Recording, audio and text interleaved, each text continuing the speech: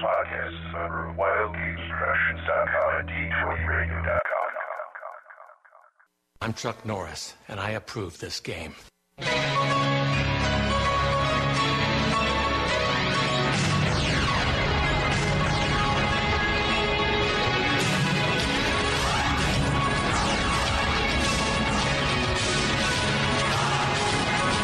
Welcome to the Roll for Initiative podcast. This is the Roll for Initiative podcast. DM Vince is back, yes, alongside DM Nick. Good day, everyone. Yes, and joining us this week, a voice from, you've heard recently, DM, yes, he is DM now, DM Tim. Hey guys, glad to be back again. Yes, glad to have you, Tim. Matt will not be joining us this week because he's doing, I believe, a filming with his that film crew that he does things with all the time. He'll be attending that this weekend. And, yes, they make those things called, what are they called? Movies. Yeah. They move, yeah. Yes, I heard about this thing. Yeah. Yeah, it's just a fad. Just a fad, yeah. Just like Facebook, just a fad. Yes. The internet's a fad, too. It is? Yeah, that's what I read on the internet. So, Nick, you've been out the longest. What have you been up to? Absolutely nothing. All right, good. We'll move on. Actually, yeah, to tell you the truth, I've just been busy with other stuff around home. Really? I haven't done any role gaming. Besides, I mean, not any role-playing gaming stuff. I was going to say, you roll games, Nick? That's pretty interesting. I've just downloaded MAME, the multi arcade. Basically, you could do all these emulations of arcade games on your computer or whatever. And cool. So it's been around for a while. I've just been doing that. Been kind of fiddling around with that. Just kind of fun doing some old 80s and 70s shooter stuff. That's awesome. Yeah, it's fun. It's fun. I remember how I can imagine, like, when I was a kid, I don't know how. Now I understand how I ate through my whole allowance at the arcade when I went there. I was like, my God, how many quarters would I have pumped into this thing? This is insane.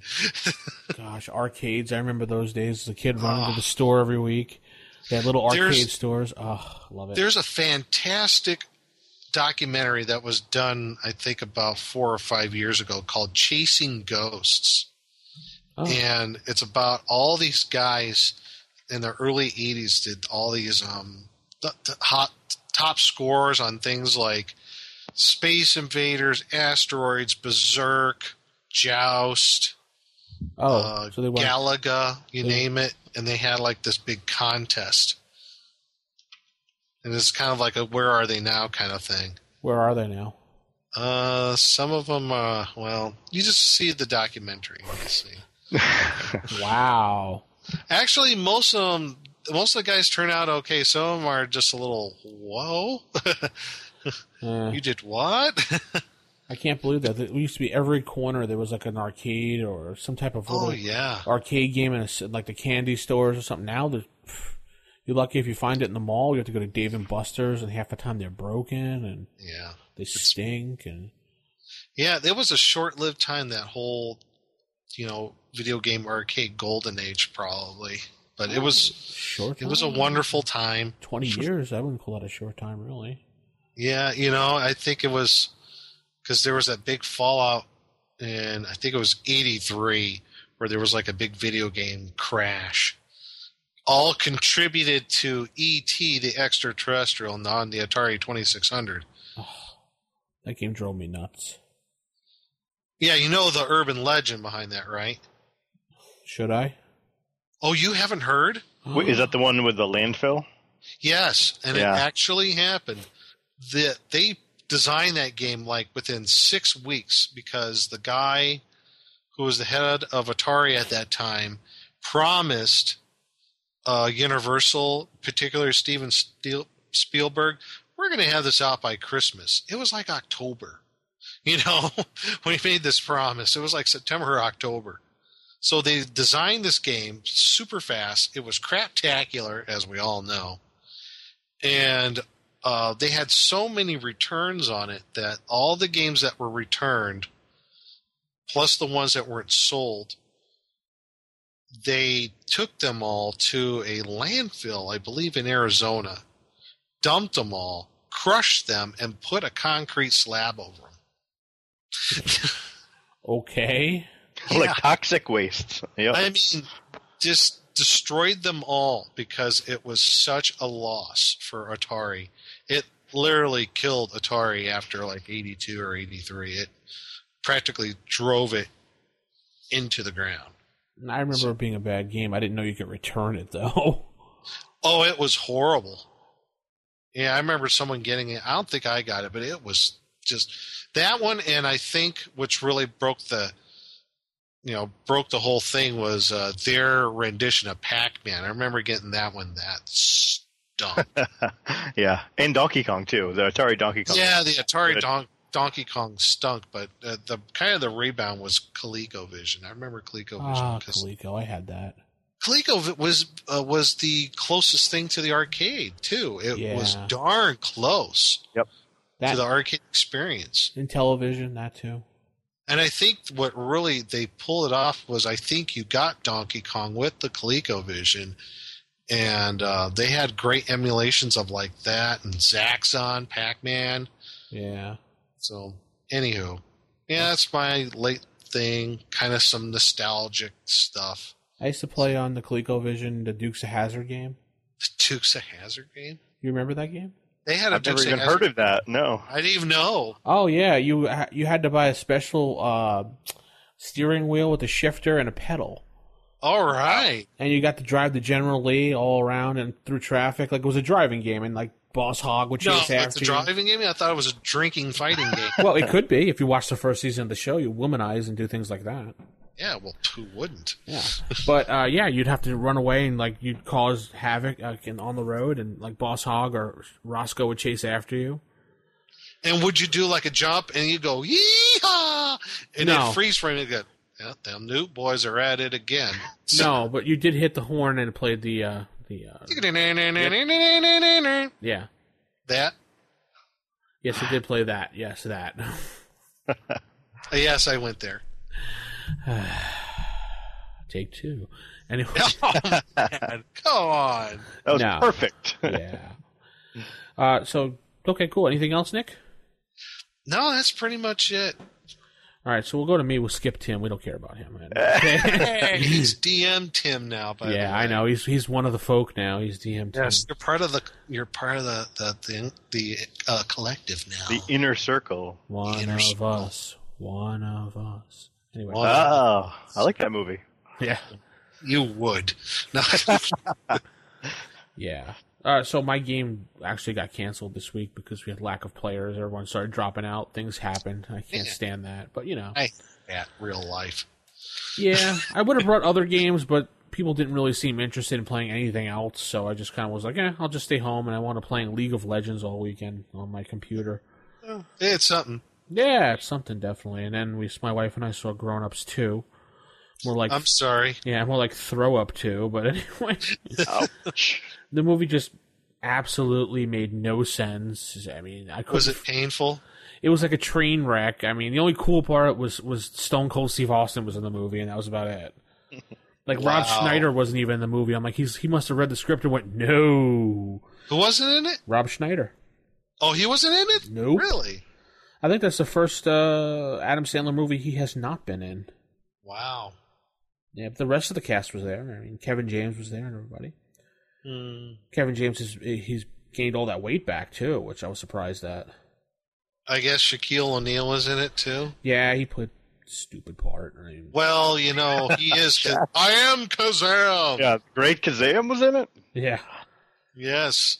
Let me put my Gold Bond spray up on myself. It was like they wrote the script like when they were drunk one night. There just was a lot of chick and dude jokes and fart jokes and that's horrible. Oh no! Yeah, it was like they were back in college and they wrote just write a movie. I could produce this and you can't type thing. I think Adam Sandler's jumped the shark. He really hasn't produced a good movie in quite a little while now. Oh well. Yeah.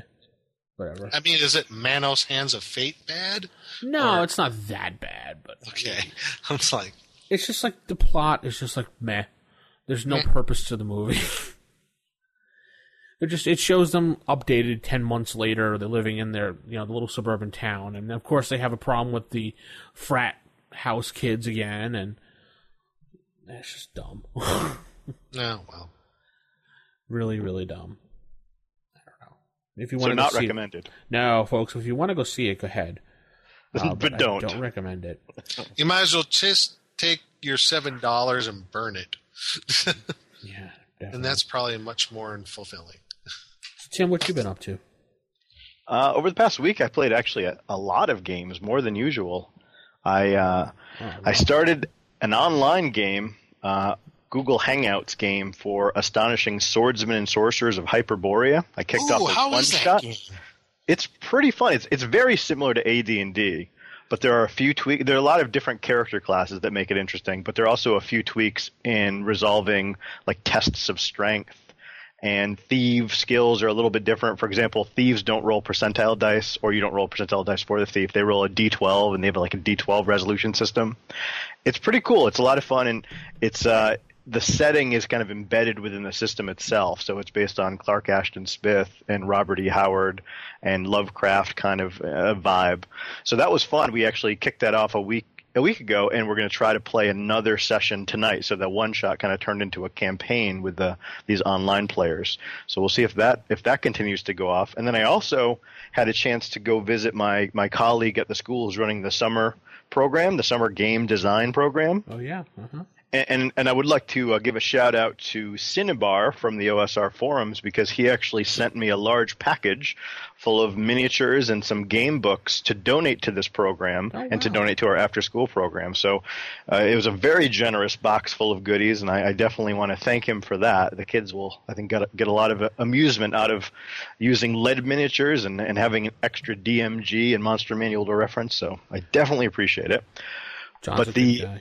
Yeah, the kids, as part of the program, they worked in groups to design their own role-playing games, and I assumed they would either model it after D&D or maybe do their own riff on the rules, but they ended up designing things that were relatively unique. Both of the groups that I played with, I was kind of a playtest guinea pig in their groups, and these are kids who are at-risk kids, so they had failed classes during the year, so they're not top-notch students, but they put together these games that were pretty cool. One was based on basically it's like World War II, but with zombies. One was a parallel universe where the D&D world kind of continued into the present day, and so you still had orcs and halflings and elves. But our players were actually working at Chernobyl, and there was a radiation leak, and I was playing a half-orc janitor.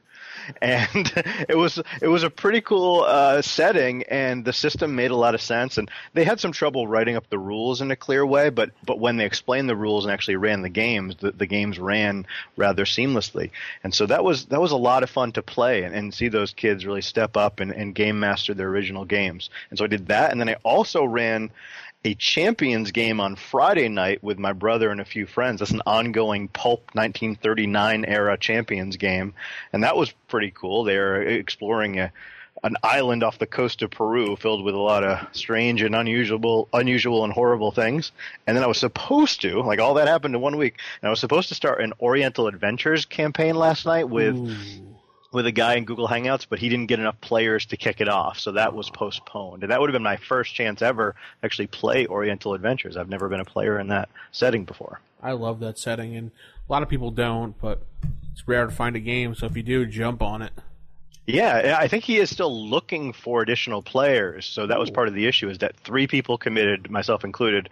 One guy had technical difficulties, one guy didn't show up, and I was the only one to show up. So if anybody's possibly interested in doing a Google Hangouts game with Oriental Adventures, if they want to contact me via the forums or via the show or whatever, that would be something maybe I could connect you with so we can get some more players in that game. What's the time zone and time and day and everything you might want to play? Well, we tried doing it at 10 o'clock p.m. Eastern time on a Saturday. I don't know if that's going to be the regular time. He's going to reschedule for another day and another time, but we'll see. It'll probably be later at night, so probably late Eastern time, either during the week or on a weekend. Don't know exactly.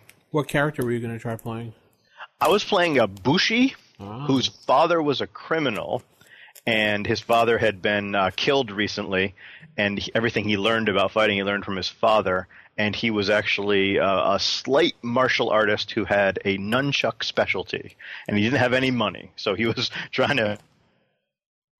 So he's trying to redeem his family honor and earn some money at the same time. And so we'll see if we can get that Oriental Adventures game off the ground, and then once again continue that Astonishing Swordsman and Sorcerers game. Hopefully every Sunday night. That's the plan.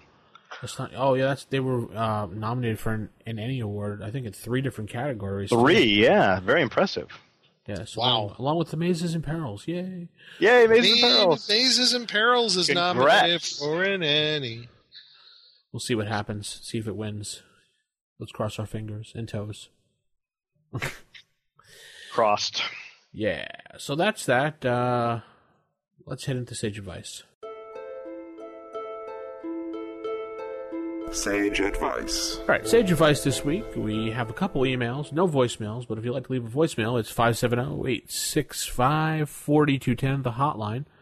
First email comes from Jim Q, and he says, "Hey guys, my group just picked up First Edition after a very long hiatus for some and for the first time for others. We have come to a disagreement about the effective bonus for taking double weapon specialization. Some argue the +3/+3 bonus stacks with weapon specializations for the +1/+2 bonus, given the fighter an effective bonus of 4/+5 with said weapon. Others argue that taking double specialization only gives you an effective bonus of +3/+3. The rule text in Unearthed Arcana is a little vague and debatable. I apologize if you've covered this subject before. Please help us. P.S. Thanks for the podcast. It has given me tons of insight and enthusiasm to roll against a THAC zero table. What's a THAC zero? What is that? I don't know. What is he saying? THAC something. I don't know what he's talking about. Once more. So, Nick, you have the Unearthed Arcana in front of you, correct? Yes, I do. And what does that rule say exactly? Yep, in Unearthed Arcana, page 18, weapon specialization for the fighter, and I guess Ranger too. Ranger can also specialized. But if you look under double specialization, again, just like standard specialization, it takes a proficiency slot, and only melee weapons, excluding polearms and two-handed swords, may be double specialized. So you cannot double specialized in missile weapons, so there. What it says about the bonuses, double specialization gives the wielder +3 to hit and +3 to damage with that specific weapon. So, to me, and it sounds like to me it's not a cumulative or stacked on with the standard specialization. Yeah. I think it would explicitly say that if it did. And also from my experience, I've never seen it to where someone made it cumulative with or stacked on with standard specialization. Yeah, with First Edition, nothing stacks unless it actually says can be added, cumulative, everything. It's just the rule of thumb with First Edition, nothing stacks. The specializations don't stack. The only thing that would stack to it would be any strength bonuses. Yeah. This is another reason why I don't use things like double specialization, because there's too many, the rules, just too much room to argue, and players like to argue these things, especially Munchkin-type players that like to argue, ooh, I can get a +5. Ooh. No, well, it doesn't say that. No, it's a +3/+3. That's how I do it, and that's how Nick would do it. Tim, what about you? I actually don't use weapon specialization in my games. The one Oriental Adventures game that we're going to play would be my first exposure of actually using it. When I run AD&D, I don't even use that option. I don't use non-weapon proficiencies, and I don't use weapon specialization at all. Non-weapon proficiencies are a joke. That's not part of the edition. And I don't usually use weapon specialization because it's so much room for interpretation that people like to take advantage of it, and I'd rather just skip it. I use weapon specialization, but a little modification to it. Oh, tell us.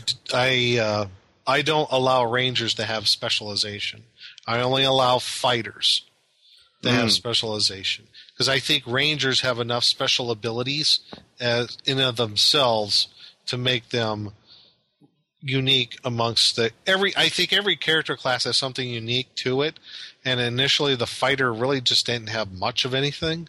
So I thought, weapon specialization for a fighter is a pretty cool thing to make it at least somewhat enticing for someone to play. If they're looking for someone, hey, I want to play a guy who gets the big honking sword, well, there you go, play a fighter.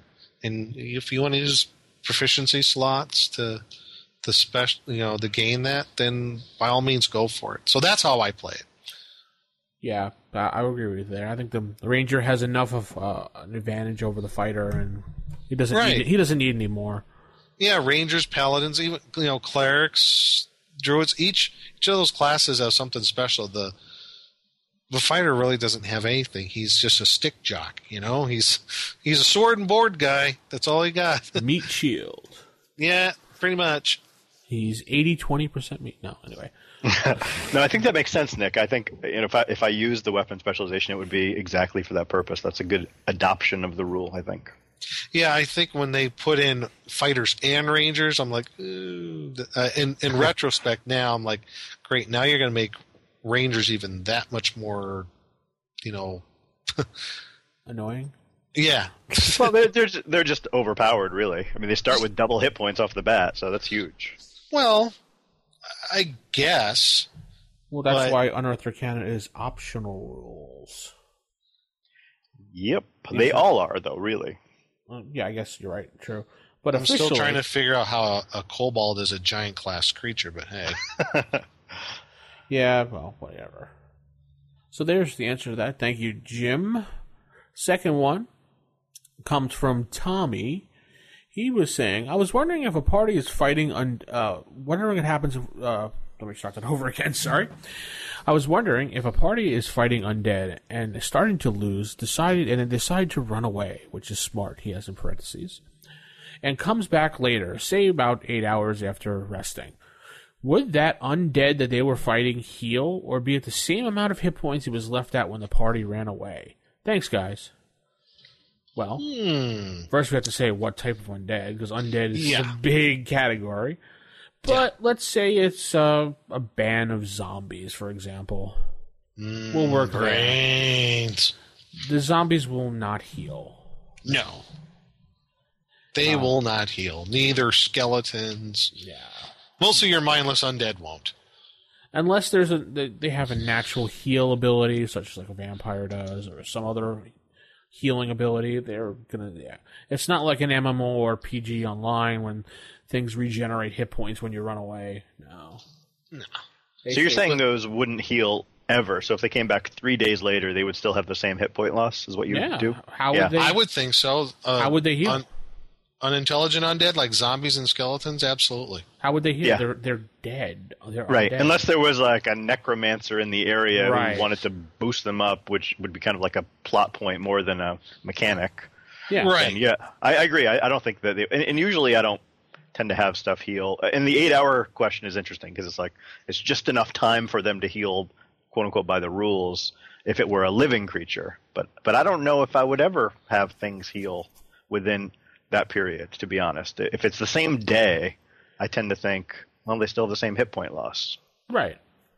I know a lot of DMs will heal creatures and heal players and stuff like that just to make it a little bit easier and fun.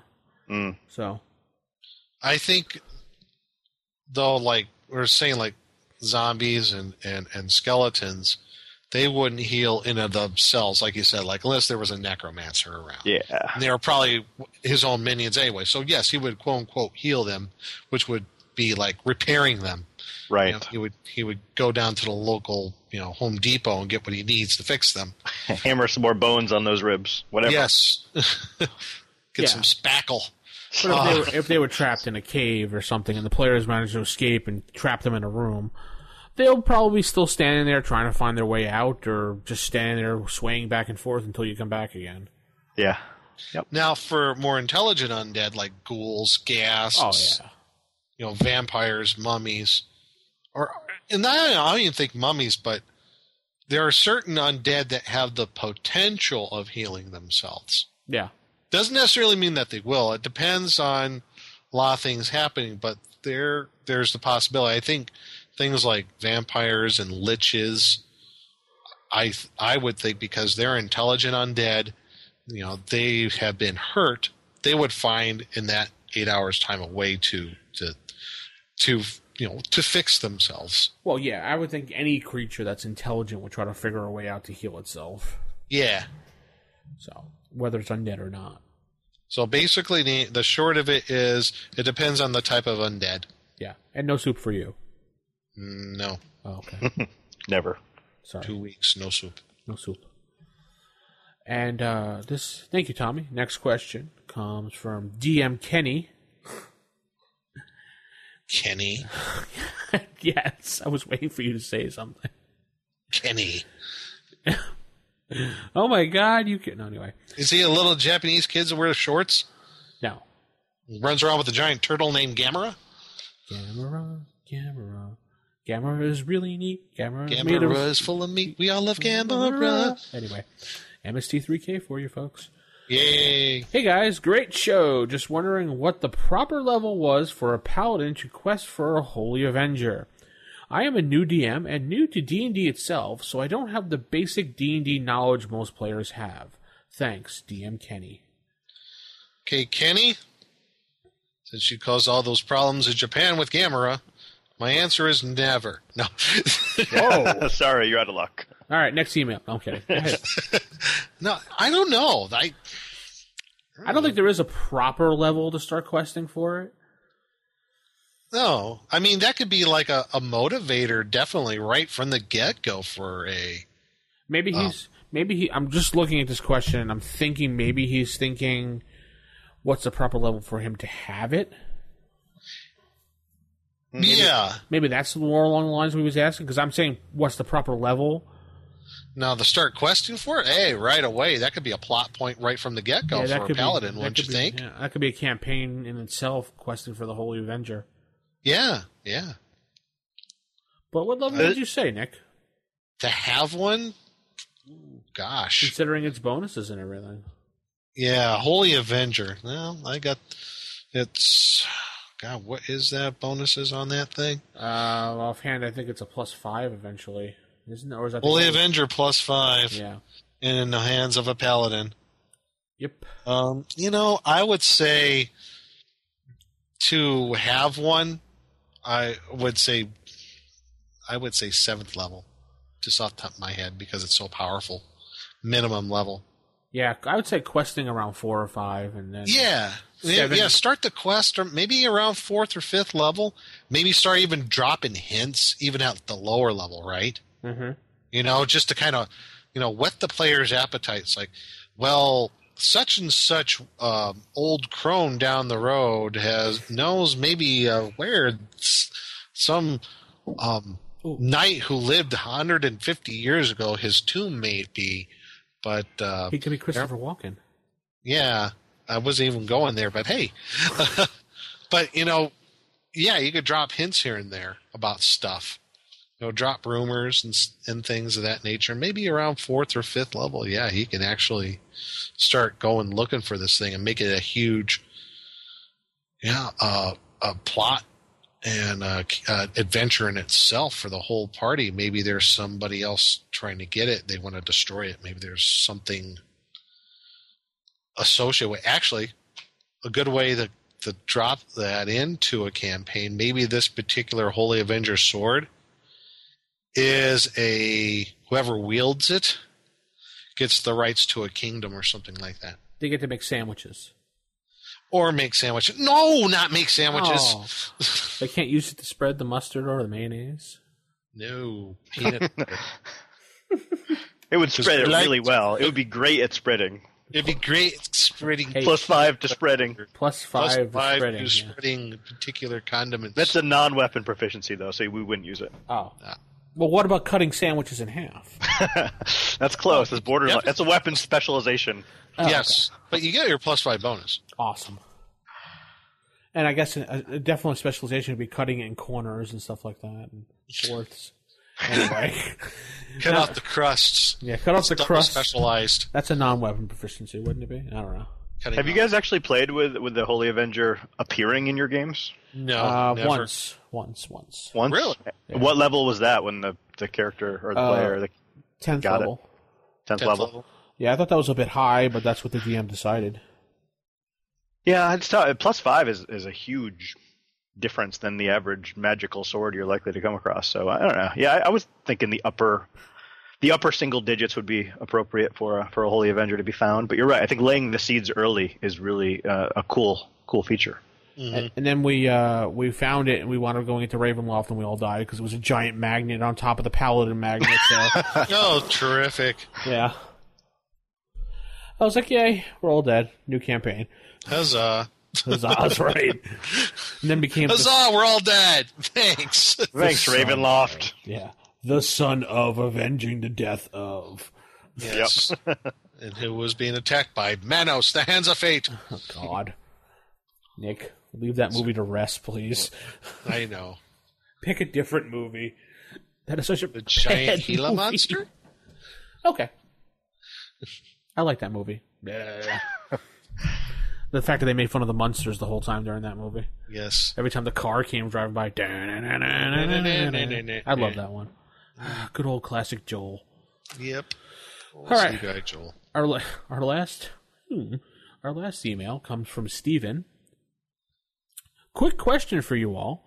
Have you had experiences with planning your game? Of course we have, yes. Yes. Oh, yeah. Okay. So far. Yes. Great show. And waiting all week, and then suddenly people let you know the day before they can't make it. Obviously, yeah, we've all experienced that, so yes. Yep. Which messes up your game plans, and you are left with only just a few players. What have you done, and what are your experiences? Please share with us your wisdom, Stephen. I actually have some interesting... I have an interesting answer to that. Several, actually. In our standard group, generally what happens is if somebody doesn't show up, and it irrevocably is at least one or two people, usually what happens is we'll say that person's character is up out of the dungeon with the wagon. So, all right. I'm like, okay, fine. I can work with that. Just because they're not here doesn't mean they can't be useful. So that's why I usually do. Unless it's something that contributes to the plot, unless someone has left and it could contribute to the plot, then we try to do something alternate that evening. You know, I try to not leave my game the end of each session where we kind of decide, yeah, this is a good place to stop. And that's a consensus thing, by the way. It's not just my say-so. I go with the whole entire group. It's like, does this sound like a good place to stop? And I don't like to stop things in the middle of the action. I don't like doing that, because if we do in the next session, you know, two people were like right in the middle of like a combat that was going on, and we leave it there. Well, that totally reshapes the whole dynamic of the combat. So I was like, well, now what do we do? Sometimes you have people that don't show up, but people have that person's character sheet. So I'm like, okay, great. Play their character. They might not like the outcome, but... Yeah, they're on auto-follow. Yeah, well, you know, I have had that where either a person doesn't show, but the other person's here. It's like, yeah, you know what? I have their character sheet, and they said it was okay for me to play them. I'm like, okay, if they said it's all right, I'm not going to stop you, but that's perfectly fine with me. Or I've also had it to where someone will show up late, and that's okay, and they usually announce that.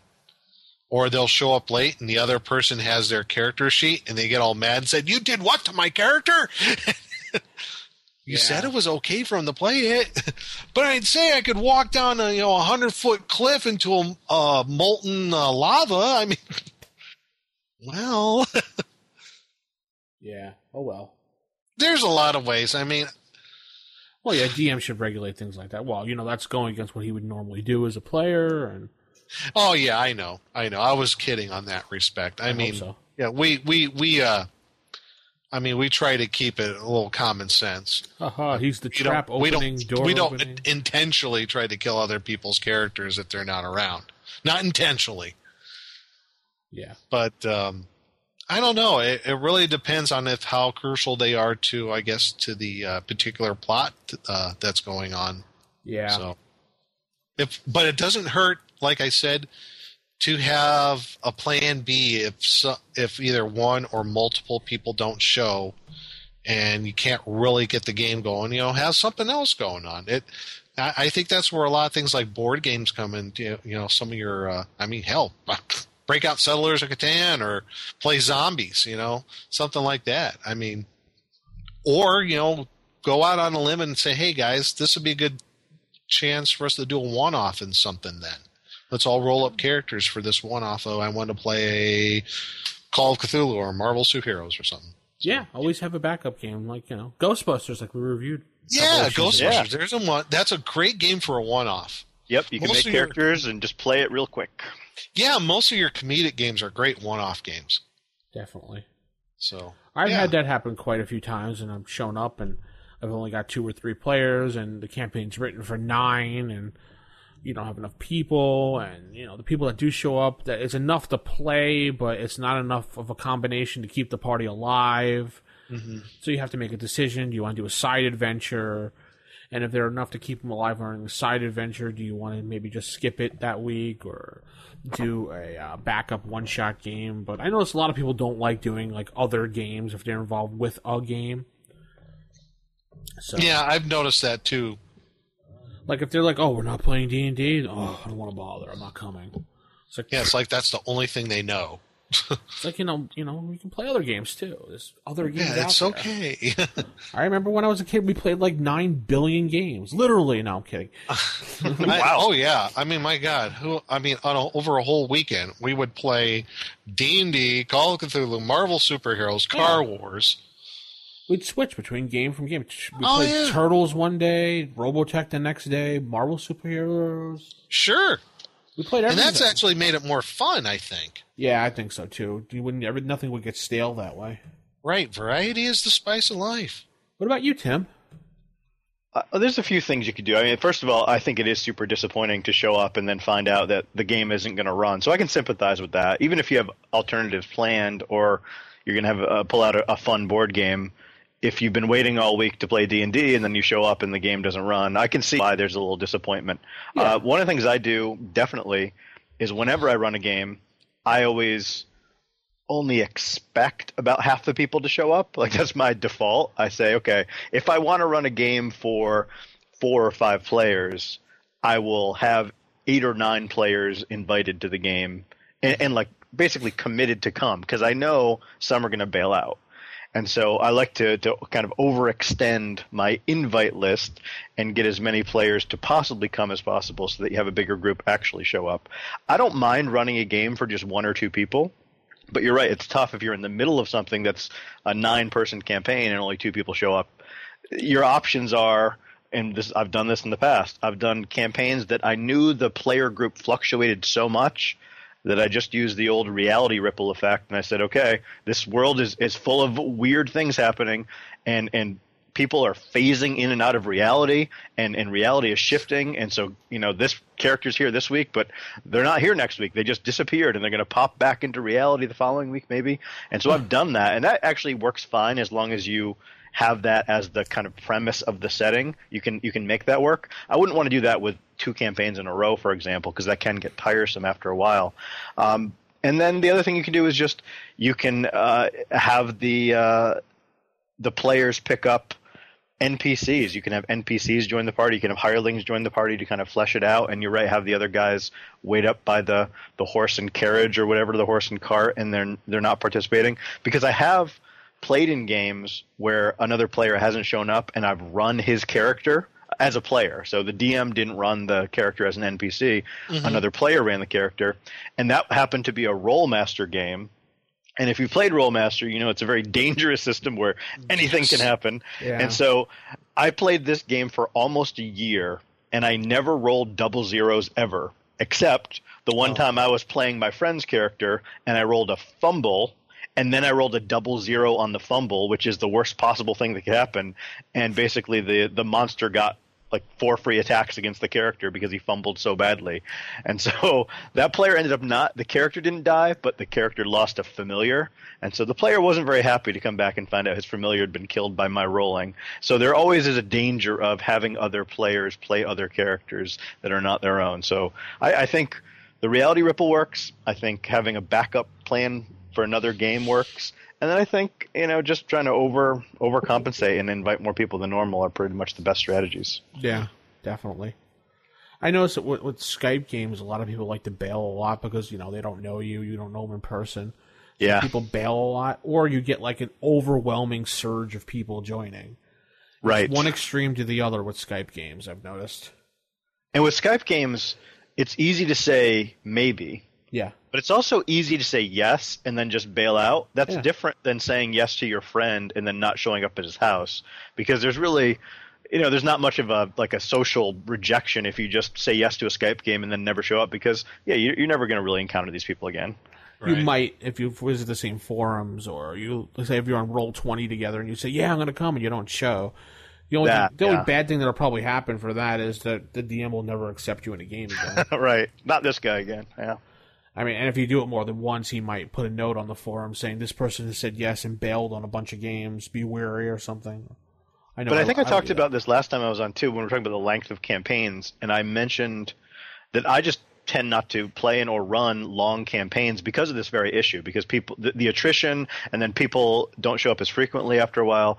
So one of the things that you can do if you're running a game is just run like 3-session games. And so it might be a continuing overall campaign, but for these 3 sessions, you're getting 5 or 6 people to commit to come, and then maybe they can't come the next 3 sessions, but that's okay because it's a different sub-adventure within the overall campaign. I think that's a good strategy too. So you're kind of doing what they do on TV shows, do a little arc and then restart arc. Yep. They kind of do that in, I don't know if you ever played the Stargate SG-1 role-playing game. No. That's that and the Buffy the Vampire Angel. They all have that as their premise for their campaigns, is write up small arcs and then work from there. Yeah. So that way, if your players bail or something happens, you can always, after 3 sessions or so, change things. Yeah, I think that's good. I like the idea now that you're mentioning that again. I should probably start doing that. Thanks, Tim. Hey. Good idea. All right. Thanks, Stephen. Hope that helped you out a little bit to discuss things. We have one last email here. 40-something minutes into the show. We've done a whole email show here. The last email comes from Name Withheld. Ooh. Ominous. Ominous.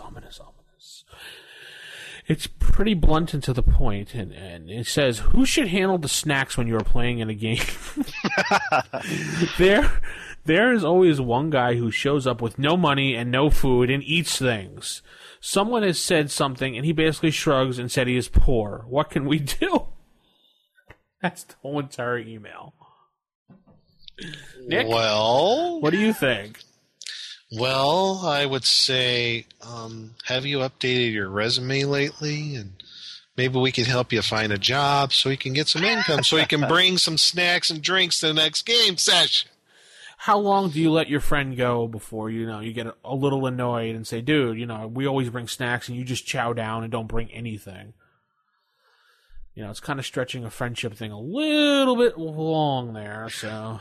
I'm terrible with snacks. When I run a game, I never have any snacks or even think about it, and I don't even. It doesn't even occur to me. For me, games and snacks are a thing people talk about, but it's not part of my experience with the game. Yeah. But when my wife is around, she's such a a typical hostess type. We'll be playing a game and she'll pull out the popcorn, or she'll have some cookies or something. So she'll take on that role when she's around. But oftentimes, if she's not around or she's doing something else, I just don't think of it. I'm so kind of single-minded on the game itself as a DM that I don't think about the hosting responsibilities. And then when I go to play, I just never even think of bringing snacks, but other people do. And I don't know. I just don't think about snacks that way. I don't know. I guess it really depends on what you consider.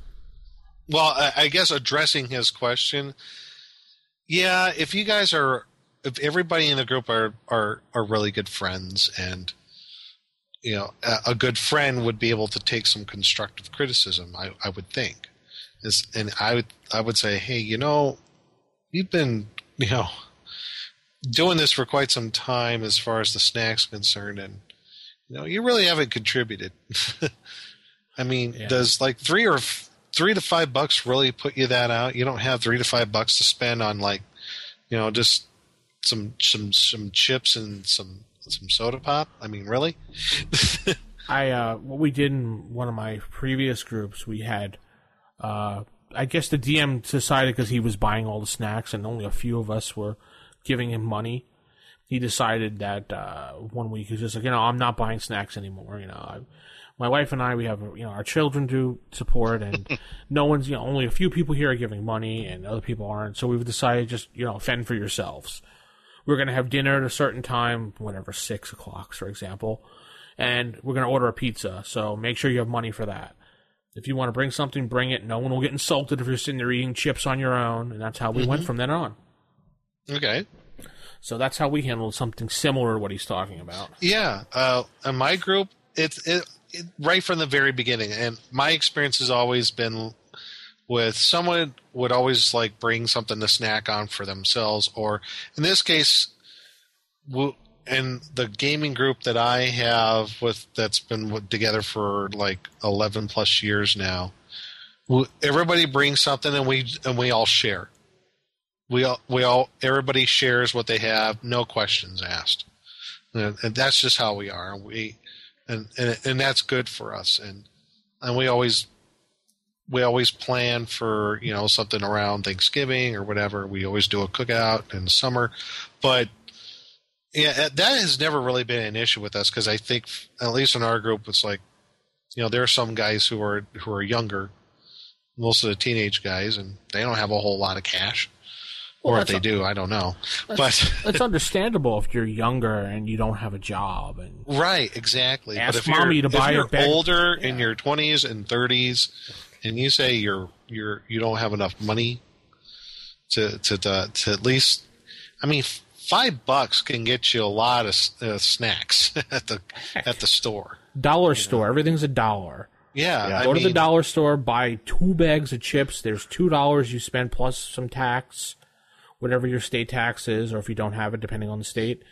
And there you go. You spend $2 and 2 bags of chips. Everyone shuts the heck up. Yeah. And I think for me, because I don't know if people are, I don't think they're expecting me to bring snacks, because most people don't bring snacks when I go to a game. But if they said, hey, you two, you're bringing snacks next time, I would bring snacks. But the other question is, if this is a guy who is fun to play with, I'm thinking about people I play with, if it's someone who's really fun to play with, and the expectation was people brought snacks, but this guy never did, but he was fun to play with, I wouldn't care at all. So I think it's only an issue if the guy's not really that fun to hang out with anyway, and he's not bringing snacks. Then you're like, oh, this guy again.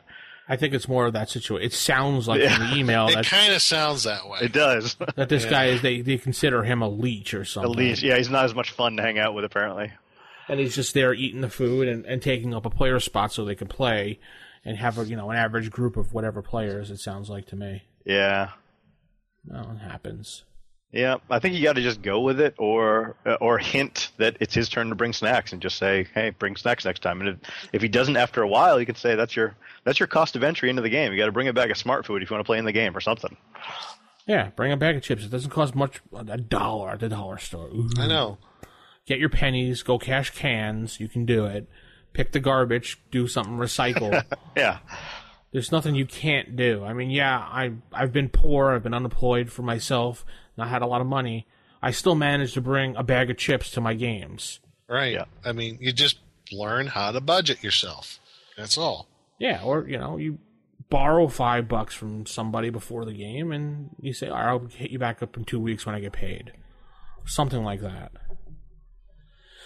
So that's all the sage advice we have this week. If you'd like to contact us. That's 865-4210, the hotline. 570-865-4210, or rfistaff@gmail.com. You can visit us at the OSR Gaming forums, osrgaming.org, where you can visit and talk to all of us, including Nick, who's posting up a lot lately. Yeah, lately. And DM Tim, who's been posting up too.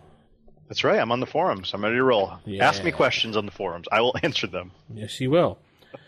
And or you can go on Facebook.com/RFI Podcast, and you can always contact us there as well. We always answer questions, no matter what. And don't forget to go to iTunes and highlight review and click 5 stars. No, I'm kidding. And click whatever stars you think our podcast is worth and leave a nice little review, and Nick will read it during the stars portion. Or maybe I won't. Maybe I just don't want that. I just don't feel like it. All right, Wow. Nick. Be a little bit moody, Nick. We'll give you a tissue. And... Yeah, well, you know what? Tim didn't bring snacks. That's right. That was good. I was going to say, I don't Tim blame did you. not bring snacks or drinks. So. Yeah. Well, we'll have to we'll disconnect Tim in a few seconds here. I didn't get the hint, guys.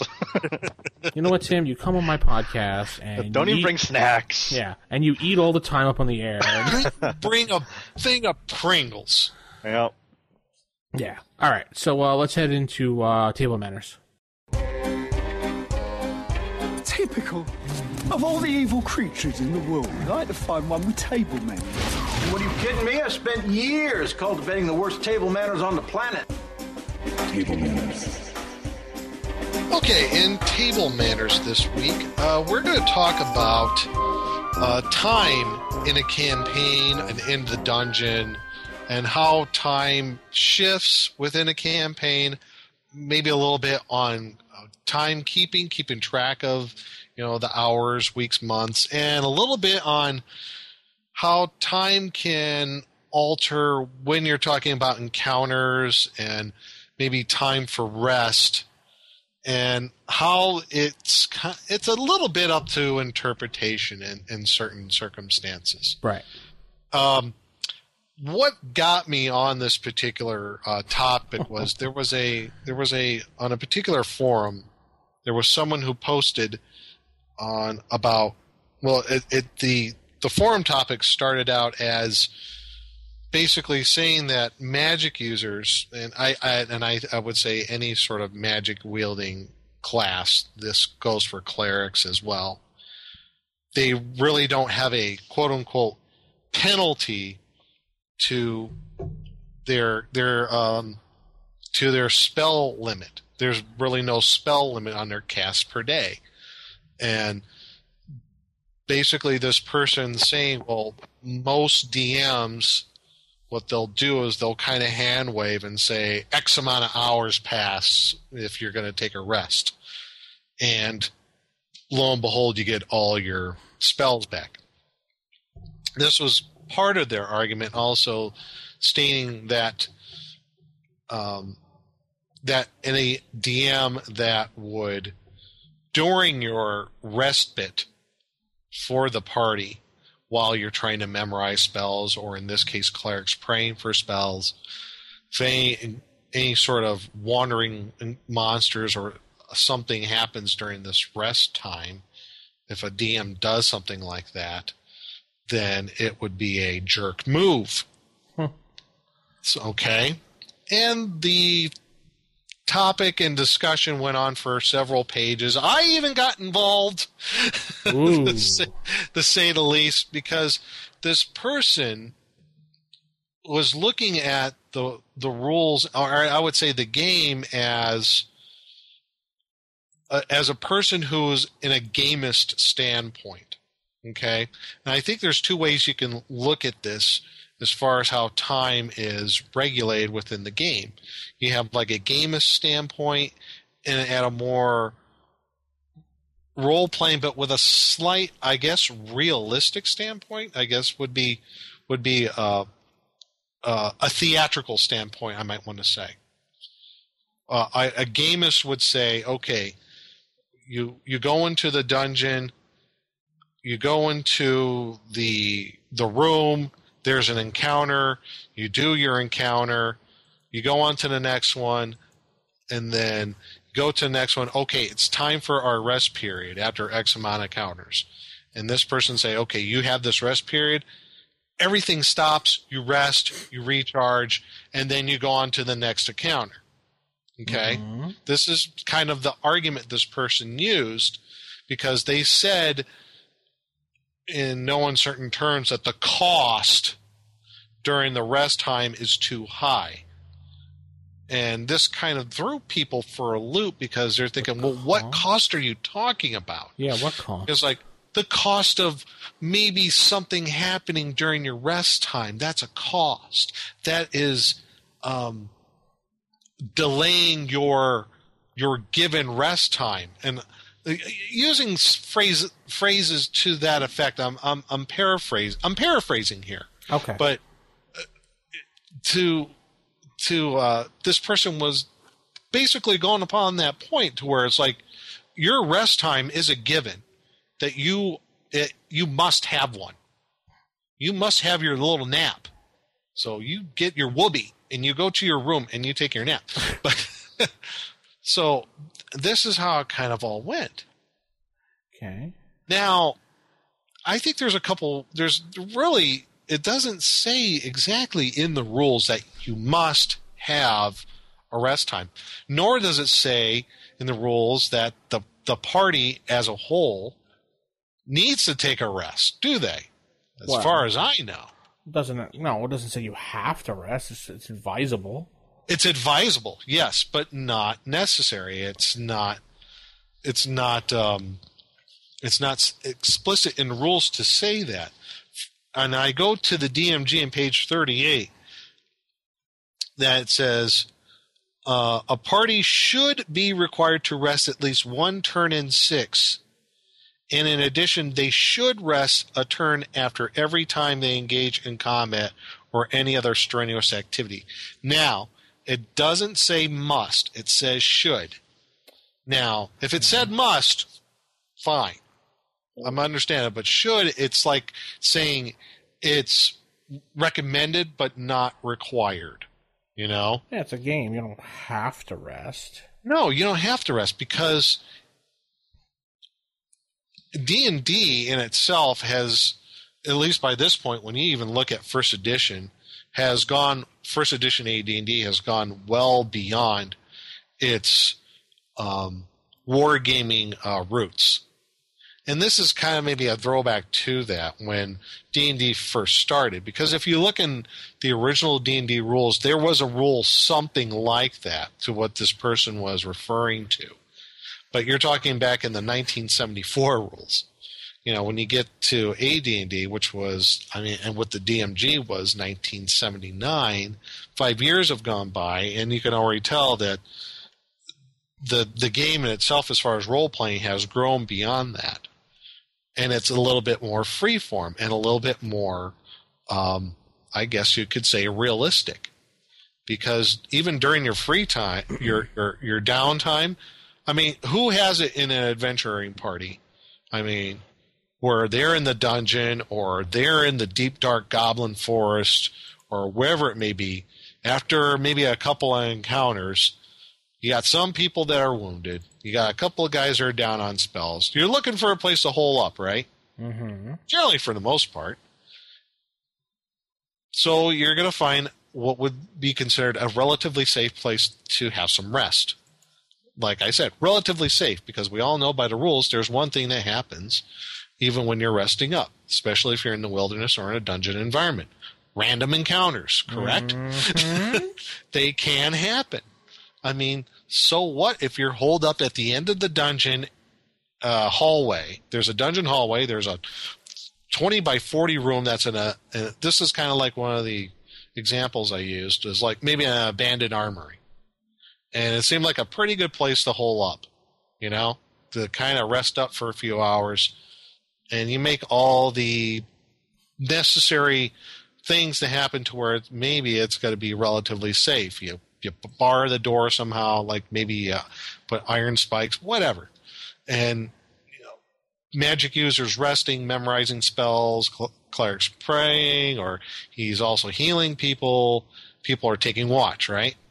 Now, it doesn't, depending how long that you rest, I mean, if usually you do a random encounter check once every turn. Mm-hmm. Supposed to. And now, that's pretty much standard with the rules. Mm-hmm. Now, but again, this is your game. You don't have to go by the rules exactly. If you want to do random encounters every turn, you can. Maybe the dungeon's a little more active. Maybe 2. Maybe it's not active at all. Maybe you only do like 1 random encounter a day. I don't know. I mean, it all depends. It all depends on what the DM has for his game world and for his dungeon or what have you. Mm-hmm. So, people try to come back to him and say, this is part of the rules. This is part of the game. And everybody who's ever played, and I think most of us can agree here, that you come to a point where you're going to have to, the party's going to have to rest just for necessity of maybe getting hit points back and getting spells back and doing whatever. And those are probably the 2 primary things besides, eating and sleeping. There's going to be random encounters that are going to happen. But this person said, that's wrong. That's a jerk move. Random encounters shouldn't happen. Well, why not? And that's the whole point of the Wandering Monster tables, is that it penalizes the characters if they're taking too much time somewhere, because there's an increased chance of encounters.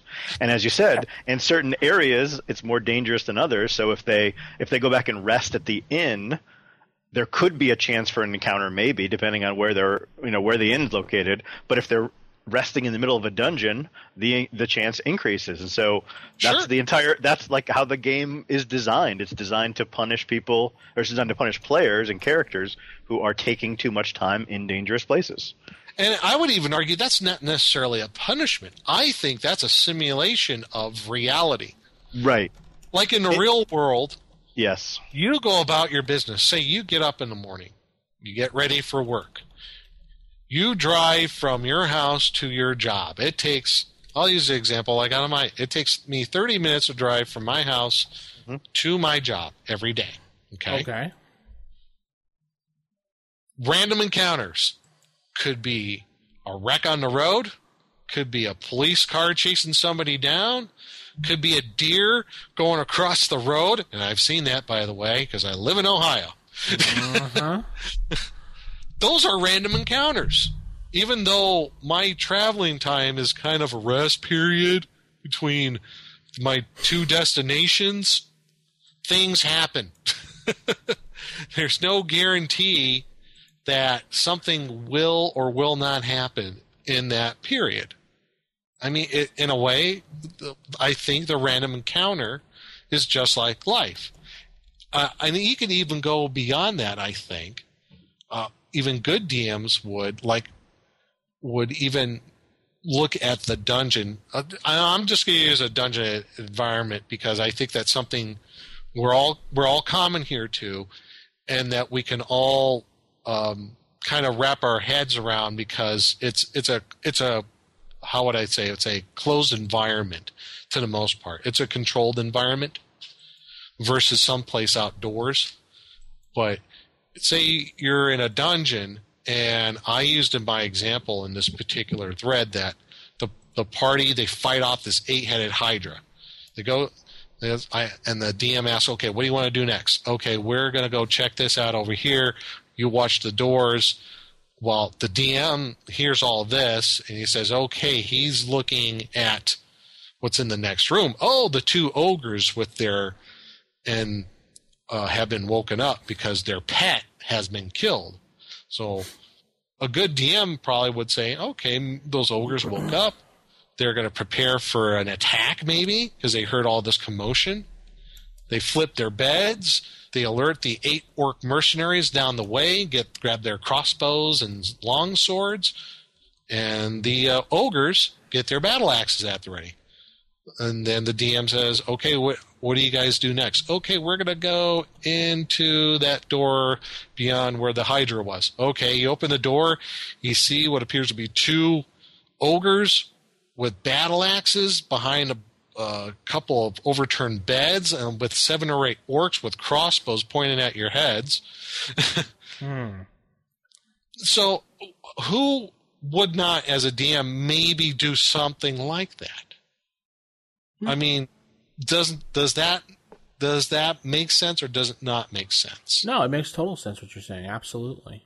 It makes sense to me too. And one of the things that I've found myself doing lately, I actually learned this from a DM we've been playing with the Rollmaster system, is when he designs his encounters to make that the setting more interesting, his random encounters, he includes 25% of them as relatively innocuous encounters. But we don't know what those are. You can't always tell.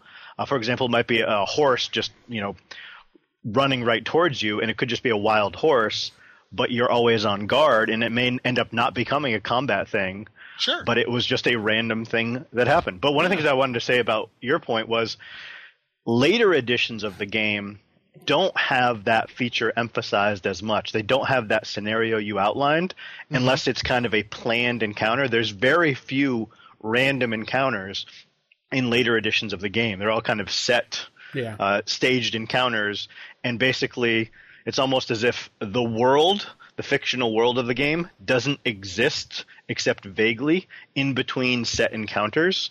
And that's what I think makes the earlier, especially first edition, but it makes the earlier editions different, is that the setting is the thing, and the characters are exploring the setting, and the setting will interact with them.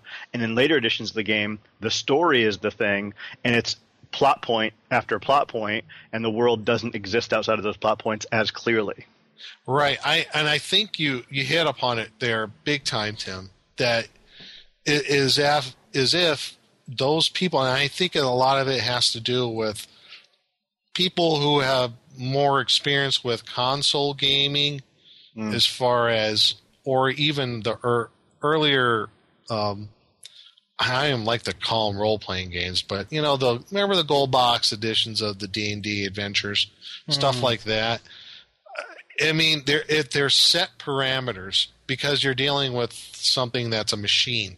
It has to have set parameters, and the hardware and software have to work in a certain way. Well, and some people are used to that, and that's their background. When they come into something like a role-playing game, a real pencil and paper game, they're kind of taken aback, like, what? You mean I don't get my mandatory rest period? You mean things could happen? You mean I have to prepare for things? You mean, really? I don't just automatically get things back like my spells and hit points? Really? Yeah. What? Sorry. Right. And I think that throws people for a loop if they come from that background. So it takes a little bit of explanation of those people. It's like, think about how like some movies are. Think about Lord of the Rings. I mean, come on. Do you think when they were looking for for Sam and for I would say for Pip and Merry, when they were on the quest in the Two Towers, those orcs were not just standing by with the two halflings, okay? They were traveling on, and they were being hunted down. So it's like it's at least AD&D and most versions before, I guess, 4th edition. It is about how you interact with that world, with that environment, and there is some randomness there. And with that randomness, there is some danger. There's some risk, and that's the whole appeal of the game, in my opinion. The appeal of the game is the randomness, the danger. You got to be on your toes. I think that that entire forum thread just it clearly was kind of a silly argument. Because you're right, it just doesn't make sense to say, oh, you're guaranteed the 8-hour rest, you're guaranteed to get your spells back automatically, no matter what kind of dangerous environment you put your character in. But what about this, though? I mean, what if it was a more reasonable debate about this, which was, as a DM, let's say they are camping out in the wilderness, and it's an average danger of wilderness encounters, and it's not. So maybe it's like you roll a d8, and if you roll a 1, there's a random encounter, and maybe you do it every 2 hours of sleep or whatever. Sure. But you just happen to roll a bunch of 1s in a row. And so my question to you as DMs is, if you roll a couple 1s in a row and then those characters never get any rest, and after the second random encounter they're all down, they're either unconscious or they're down to their last hit point, and then do you just stop rolling random encounters at that point because you want to give the characters a break? Do you do a DM control to say, let's slow down the random encounters or else the entire party is going to die? I think that's a more interesting question, is how you handle that when the randomness becomes so far against the players that the game might just come to a crashing halt. That's a good question. And I think a good DM, knowing how his players are and knowing how they would react to certain ways, how things go upon in a campaign and how he handles things. I think it comes to the game, the game dynamic of the player and the group dynamic of the players and the DM. That's what I wanted to try to say. Sorry. If they're okay with the randomness, then I'd say go with it. But for me personally, I think I would kind of fudge it a little. I think I would, because it's about having fun, and who wants to say, yeah, we were killed by a bunch of random encounters where we're trying to regain spells and hit points. That doesn't sound fun at all. Maybe, and I think the good point would be like saying, Tim, it's like maybe you just push it to that brink, but then you finally pull back and away and say, oh, okay, now there is that rest coming for them. So it's like, yeah, I think I would fudge it as a DM. I'm not strict in that respect, I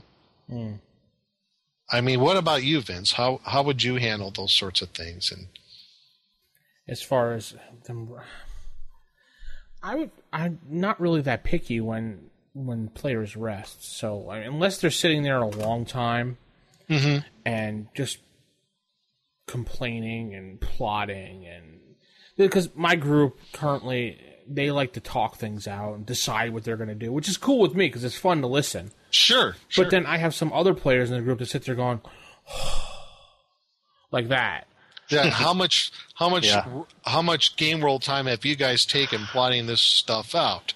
You know? It's like they're sitting there, okay, we're going to do this. And then they'll if they have a map, they'll be like, okay, we're going to go up this way. Like they're actually planning a tactical movement on things. If they were the professional military, that's how they handle things. And it's cool to watch this as a DM. Be like, oh, that's interesting. I never would have thought they would have done that. And then I got one player or two players sitting there going with their hand on their, their head on their elbow hand, and they're just like, oh, come on, guys, let's go, Ray. And then they're just finally just go, I run in. It's just like, annoying. So. Well, I guess what would be too much time? I would say if the players take 10 minutes, that's way too much time. A couple minutes debating on what you want to do, and if it turns into an argument, that's what the DM would say, okay, listen, I need a decision. And you're talking just out of, your game world time. Just 10 minutes. 10 minutes of real world time to plan something. Right, but if they're plotting, if they're talking, and even if they're, yelling outside of the game, that in-game the characters would be theoretically debating the tactics too, and so that would draw additional attention, and that seems like the time when, hey, you've taken a lot of time, you've been noisy, something's coming because you've been loud. Absolutely. I've done that plenty of times, and the players are sitting there going, I'm going to do this, blah, blah, blah, blah. It's just like, all right. Right. I kind of do that too, where make a decision. If they're out in the forest or in the dungeon or out on the road somewhere, and everybody wants to kind of do their own thing while they're decided to, bed down for the night. And everybody's just kind of, well, I want to do this, and us guys here are working on this stuff here, and we're trying to decide this here, and I'm like, okay, all you guys are kind of sort of making all this noise and everything. I'm gonna roll, okay, let's see what happens. The best thing I've found to do in those situations is, as a DM, sit back, start rolling dice. Yeah. One player will catch on and start looking and go, guys. We gotta make our move. And then everybody looks over and they see the DM going, roll. roll, and I'm just rolling the dice. I'm just because I'm bored. Might not mean anything, but they don't know it. Yeah, and most of the time it means nothing. But if they start paying attention, I'm like, oh, okay, and then that's when everything starts happening. So. Yeah, I do think that it's about the fundamental design of the game, though, and the fact that the early editions of the game are different than 4th edition. Because I'm thinking of, for example, when I run D&D, on a standard type of adventure when they're out in the wilderness or in a dungeon and they decide to camp there, usually I just roll 3 checks. I roll a wandering monster check for like the beginning, middle, and end of the night kind of thing is what I do. And I would maybe increase the odds of so it might be a 1 out of a D8, but maybe it's a 2 out of a D8 if they have a lit fire or something, for example, something that would draw attention to them. But when I run champions, like I'm running that pulp game, with champions, when they get away from whatever bad stuff they're involved with, I don't roll for checks to see if their evening is interrupted in Champions, because Champions is based more on scenarios and kind of plot points and individual encounters. And can you imagine having a random encounter in Call of Cthulhu? Yeah, right. Yeah, so it's not designed that way because D&D. And thank God it isn't, because that would be a very, very quick game. It'd be a quick game, yeah. Single session Cthulhu every time, yeah. Yeah, it's like, oh, random encounter. Oh, yeah, look at a Shoggoth. Yeah. And I think that's at least why I like first edition D&D so much, and I assume why a lot of people like it, is because it does emphasize the environment as a thing that is operating on its own rules, and the characters are interacting with that environment, but kind of regardless of what the characters do, the environment still got bad stuff going on. And so that's where the random tables and encounters come in, and other games don't necessarily have that feature. So it's a feature of AD&D. It's not something that is a bad thing. Right. It is definitely a feature, because I think when you emphasize random encounters, that's why a D&D, even up to, I would argue, even 3rd edition, you could have either a standard plotted campaign, or you could run a whole sandbox campaign. Yeah. You could do it either way, and it's perfectly fine.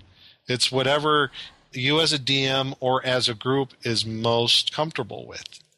So I've played in both kinds of environments. I played it to where it was a plotted out huge arcing campaign, right? I think we've all played that, but I've also played in sandbox campaigns. Not many though, but I have. And they both had their positive and negative points, but the game, I think you hit on, Tim, it does lend to either one of those. It doesn't favor either one. It's a totally modular game that you can plug into having a sandbox campaign, or you can just do something as a story arc campaign in itself.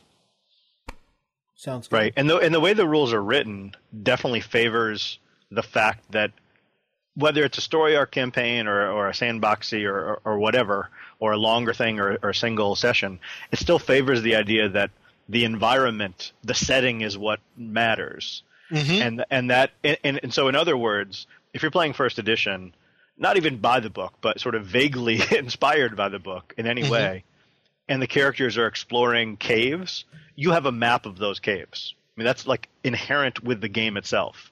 Right. In 4th edition and in other games, you don't necessarily have a map of the entire caves. You might have a map of different areas within the caves, different sections, but then you kind of hand wave what's in between, and you say, okay, you went down a bunch of tunnels, you made some right and left turns, and you ended up here. But you don't actually have the connecting things drawn out and mapped out. And that's a big difference. The gameplay is fundamentally different when you have just kind of the vagueness in between encounters, whereas D&D, it's like, no, every 5 or 10 feet of this cave or this dungeon, there's a possibility that something could happen, and it matters. And that's why the whole history about players mapping out the dungeon is so important, because they have to navigate their way out. And I think in D&D, the only time that kind of hand waving and vague area happens is maybe between dungeons. Like when they go back to town, maybe in town time passes at a different rate because you're kind of saying, oh, okay, you spent a week doing this and this, you talked to these people, and then you might role play some of those things. But I think once you're actually exploring the world, it gets more granular and more detailed. And there's even an exception to that rule. What if you're playing a campaign that is entirely city-based? Right. Yeah. It could be flip-flopped. Maybe all the random encounters happen in the city, and all the other in-between stuff happens outside of the city. In the safe dungeon. You get the safety of your dungeon. Yeah. Well, I mean, we do have. I mean, I know people who really dig playing a campaign that's entirely city-based. There's a lot of mystery and intrigue and backstabbing, and they love that sort of thing. So in that type of world, you're going to have you can do random encounters in the city. Then you would have those things in there. Sounds like they'd love Legend of the Five Rings then. Yeah, or like was it City State of the Invincible Overlord? I mean, that's a ginormous box set that lends itself to a whole city campaign. I mean, you could do that with like Forgotten Realms with Waterdeep. You can do a whole campaign within Waterdeep, and there's a ginormous dungeon under it. So if you can go to Undermountain. So I think as far as time is concerned, there really is no hardcore set rule to saying that you have to have a rest turn or an encounter turn. But if you want those things, you know what? Go for it. If that's the kind of game that you want, I mean, that's fine. Yeah. But to say that a DM who runs a world that's living and organic and saying that random encounters do happen, or he, his world reacts to how your adventurers react to it, and if you say that's a jerk move, then, well, I'm sorry, I have to say you're wrong. It isn't. Absolutely. Agreed. So, well, I guess that's going to put a stamp on things. Yep, because we're out of time. And time is not on our side. I was thinking more about Time by Pink Floyd, but hey. I don't know. I was just talking about time. I keep thinking of that movie with Denzel Washington, In Time, I think it was called. Not familiar with that one. The one when that bad guy keeps leaping from body to body and taking people over, and he actually wins in the end. Oh, yes. Now I know. I think it was called In Time, but it was a really good movie, though. Yeah. Anyway, so that's the Roll for Initiative podcast, Volume 3, issue number 120. Yes, and then hopefully you guys can email us or get us on the forums or, call us in and hear about how you guys handle, the time that matters in your campaign. And, would like to hear some feedback on some of that. Definitely give us a call, 570-865-4210, where Tim is answering the phone. No, actually, I'm not. Oh, yeah. Sorry. Because you didn't bring snacks again. Yeah, they won't let me. They won't let me near the phones. The kobolds are standing by. Yes. Random encounters are standing by. And they have the time to listen to you. Yes, they do. They're jerks, too. Those random encounters. Such jerks. Yeah, they really are jerks. They're just a pain in the butt. Oh, a little PS to that? To the random encounters? Not all random encounters are bad either. They could be good. Right. Yeah, true. Like, good things. Mm-hmm. Anyway, that's going to conclude the show. Hope you had a great week, and we'll see you next time. Goodbye, everybody. See ya. Keep it original, keep it old school, and good night.